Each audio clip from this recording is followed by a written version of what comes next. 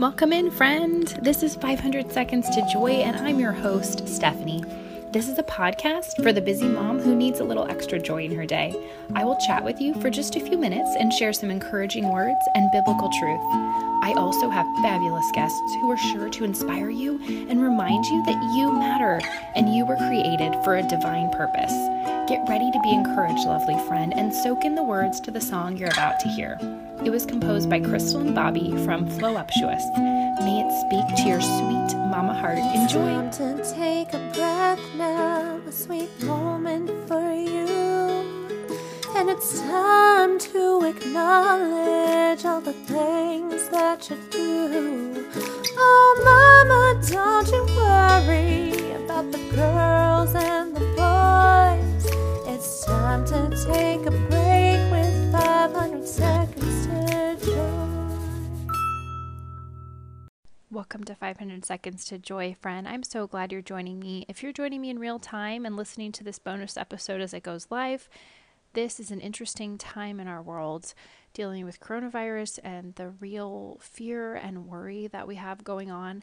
Let's give all our fears to God and listen in as I talk to Amy Meyerott. She is a wedding photographer and she just has a beautiful story all about her own adoption and just her positive outlook and the hope she provides. I know you're going to love hearing her story in part one of our conversation. So enjoy, friends. Hi, Amy. Welcome to the podcast.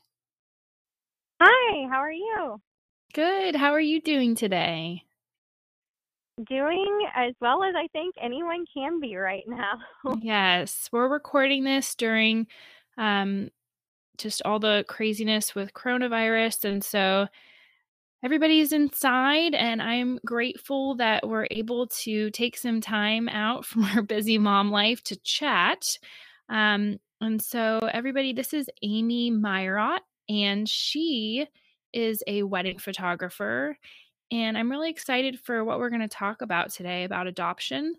We connected on Instagram, and yeah, I'm just glad this is happening. So could you start by introducing yourself and sharing a little bit about your family and your photography business? Sure. So my name is Amy Meyerott. I have been a wedding photographer for over 10 years now. It's a pretty amazing job. I get to be this person who freezes moments in time and just preserve those relationships for my couples, which is what I'm really passionate about, like more so than the picture I'm taking, like just freezing that moment and that smile and relationship. That's just something that I just absolutely adore doing. And because of that, mainly my job is on Saturdays, and then I have editing hours during the week, but it allows me to work from home and homeschool my two little girls, while my husband and I both work for the same company. So our company's grown quite a bit in the last 10 years, and so we're often pretty busy with that. So especially during wedding season. Mm-hmm. Nice. Great. I'm so excited to talk with another photographer. What's funny is what my first interview ever was with an Amy, who's also a photographer, not a wedding photographer, but more so like family photographer and portraits and things like that. So anyway, it's just funny that I'm getting to connect with another photographer named Amy, which is just cool. So today we're going to talk about your adoption story and specifically how you found this inner joy and peace amidst life's hardships. I know you've been through a lot in your life, and yet you still are focused on finding that joy in everyday living, which I really connect with. And so could you just start by sharing a little bit about your own adoption story? Sure.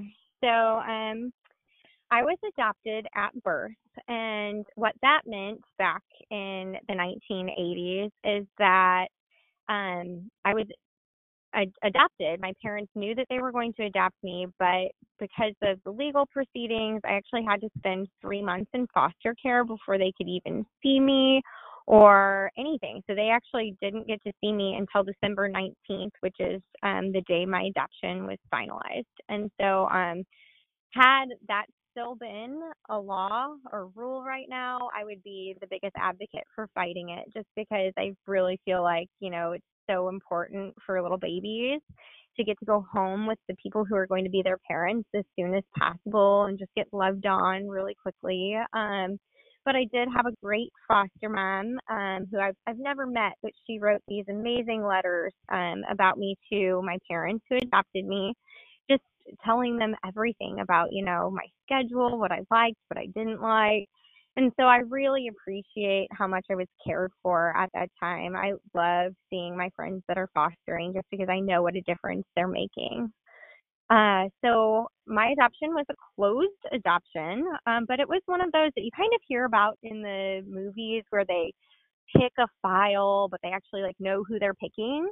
So what had happened was my biological mother had come to stay with her aunt that lived in St. Louis while she was pregnant, and she knew who my mom was through a friend of a friend. And so my mom was a hairstylist, and she had often, how it is in the salon where they sit and talk, back and forth and, tell what's going on in each other's lives. And so my mom had been on this IVF journey that had failed, and then they were vocal to, her clients that they wanted to adopt. And so word kind of trickled down, and when someone was coming to St. Louis to have a baby they were giving up for adoption, she just wanted to make sure that the baby was going to a good home. And so my parents shared where their file was, and she happened to just pick it. So my whole life we've had a connection through this friend of a friend to my biological mother, but I never took advantage of it at all until my husband and I got engaged. And then I said, you know what, I'm just going to go ahead and invite Laura. Laura's my biological mother's name, to our wedding. And so I wrote her this letter, and the letter basically said, you owe me nothing. You owe me absolutely nothing. I appreciate that you gave me life. You had the option not to. And you absolutely owe me nothing. You've given me everything already. But I'd love to have you come to the wedding if you would like to. And then I went on to say, if you don't want to come, I would love to have these 3 things from you. I would love to have a picture of you because I wanted to know who I looked like. I had no idea before. And I wanted to know my health history because I knew, I wanted to have kids. I wanted to know what to expect health-wise. And then I also wanted to know my biological father's name because I had never been told that before. And so she gave me the first 2 items. She gave me the teeny tiniest little, the tiny school pictures that you give extended family. Mm-hmm. She gave me the teeny tiny picture of her. And so it's just the smallest little thing, but she did. She gave me a picture. She gave me my health history, and then she completely ignored the fact that I had asked for my dad's name. And she pretty much said, I don't want a relationship at this time. I'm not prepared to have one. I'm all but begging you not to show up on my doorstep, which I would never do. I know that's another thing that people see in the movies all the time, but that's just not, to me, that's just so disrespectful, to a person who gave you life when they didn't have to. And I don't know what the circumstances were, what made her make that decision. She said it wasn't a noble one, so she very well just may have been outside the bracket of being able to have an abortion. I don't know. So that's all just speculation.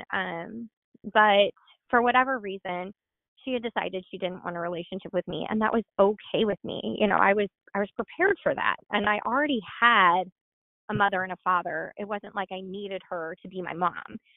So I kind of just dropped the whole dad thing. I was like, you know what? I'm going to give her about 10 years, and then maybe I'll write another letter and see if she'll give me his name. But I had kind of prepared for the worst with him. And I had prepared for the worst with her as well. But, with a mother, I just expected him to be the most heinous of all things. It was like she very well could have been, a subject of rape. She could have, not told him, who knows. But I just kind of prepared for him to be kind of the most vile of all beings out there, just, I think, as like a defense mechanism for myself. I wasn't missing anything because I had just made him out to be not so great, and Mm. I don't know if that's a common thing among adopted kids or not. So, gosh, I mean, I think that for me in that sense, like I just had to really not have any expectations out of people. I had my parents, my adopted parents, and that's all I needed. I didn't need more than that. So she still to this day does not want a relationship. However, the whole twist of events, DNA testing became popular. And so I had put it off for a bit because I knew good and well as soon as I took that test, I would probably find my biological dad.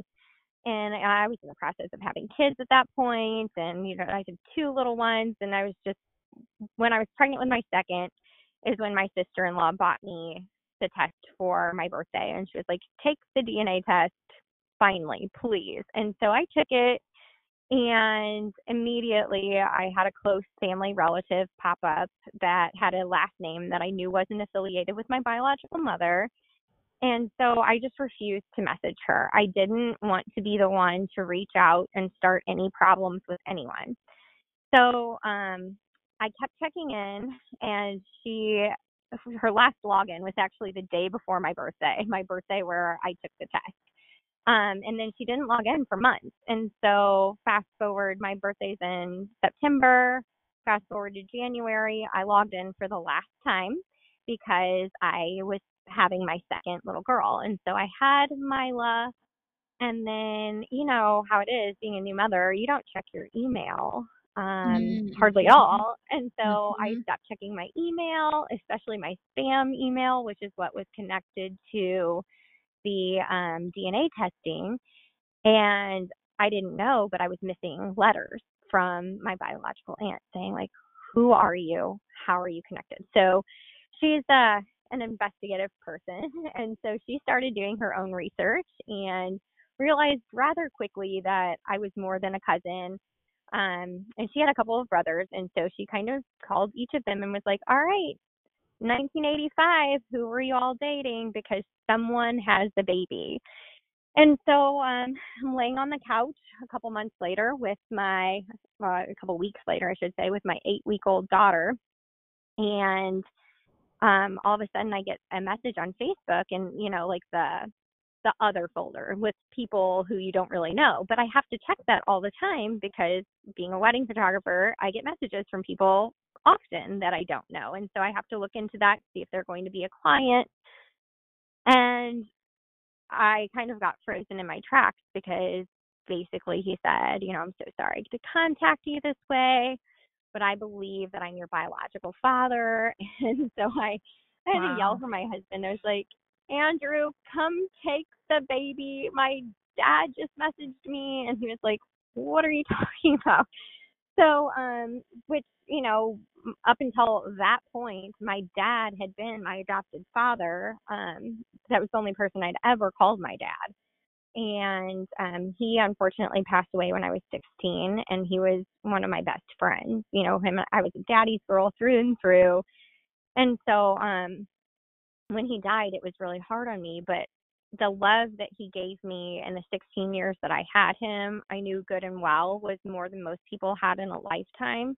So I was just thankful for that. And so when I got this message, the first thing I did, was look at his Facebook profile, and he just had the cutest picture up with his wife and kids, and like there were 5 kids in the photo, and I was like, oh my goodness, I have 5 siblings that I didn't know about.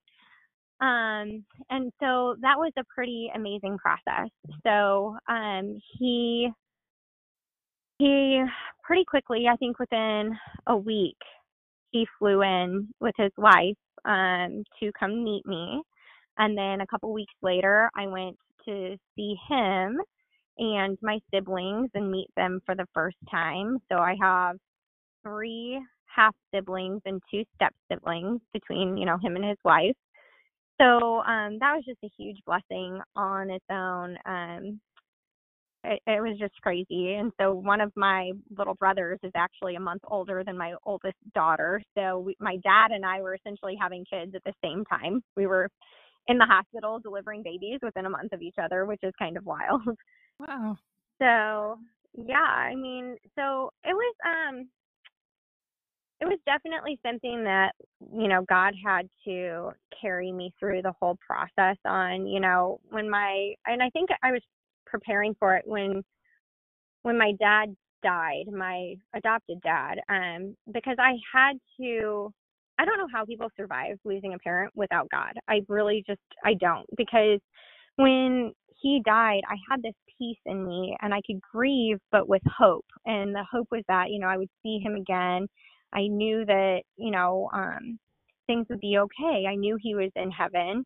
And, I was in church the very next day, able to praise God, knowing that my dad was dancing on the golden streets, and I Can Only Imagine came out right at that time. So that Oh, was like one of the wow. popular Yes. songs. And so Mhm. it was just amazing. So we played that at his funeral, and it was just, I had this peace because I knew I would see him again, and I knew we had this great relationship that I could carry with me my entire life. So as horrible as it was, losing him, I just felt so blessed by the time that we had together. Um, so then when my biological dad found me, I wasn't prepared for him to be a good person, if that makes sense, because I had built him up to be probably bad for so long as like that defense mechanism of like, all right, he probably was just like this evil guy, whatever. But I hadn't prepared for him to be the stand-up person that he was. He's a doctor. He's happily married. He's a great dad. Um, I wasn't I wasn't prepared for that. And then, I was like, what do I even call him? And his wife was like, call him dad. He'd like to be called dad. And that actually like made me take a step back for a day or two. I had to really process calling someone else that name. To me, it's such an honor to be called mom or dad. And so calling someone else that name when I had such a wonderful father for 16 years, it almost felt like a betrayal for a couple days. And I think it was just like a solid 24-hour period where I was just like, I don't want to call anybody else dad. And then I realized that my adopted dad wouldn't have wanted that. My biological dad had no choice. He didn't know about me. He was actually lied to about me. Um, he didn't choose to not be my father. And so I think that my adopted dad would want me to give him the chance to be that. And so I still, like, a couple years later, I'm still forcing myself to use the name dad when I'm talking to him. And we just kind of laugh about it because I'll say dad and like he won't recognize my voice being a voice to call him dad. And it takes him a minute to answer. So we just kind of laugh at it. But we've had a really good relationship. We've gone on a lot of vacations together. We've gone to a lot of family reunion things. I've gone and visited just on random weekends. And it's just one of those things where you can't have expectations, because when expectations aren't met is when disappointment comes in. And so if you just don't expect things out of people, then you're kind of surprised by the good and you're like happy to accept the good. And so I think this is just like territory that there's no handbook on. And so you just can't expect people to be a certain way or jump into this fatherly, I'm going to give you all the advice in the world role. It's a tricky thing to navigate. That's an incredible story. That is honestly like a movie. I mean, it's Yeah. just unbelievable, and what a blessing that he's this wonderful person that you're now getting to have a relationship with. I mean, I think not everybody gets that, and that I love something I wrote down was that you are grateful, your gratitude. You were saying you're thankful, for many different things that sound hard, after your dad passed, and you were grateful that you could, listen to the song I Can Only Imagine and imagine him in heaven. I mean, your gratitude really comes through. And I think that is one of the keys to finding joy and peace in life is just really recognizing all the good that God has given us, no matter how hard our circumstances are. And you've lived through some hard circumstances. That's it for part 1, friends. Listen to part 2 if you had some time. It's so good. Bye for now.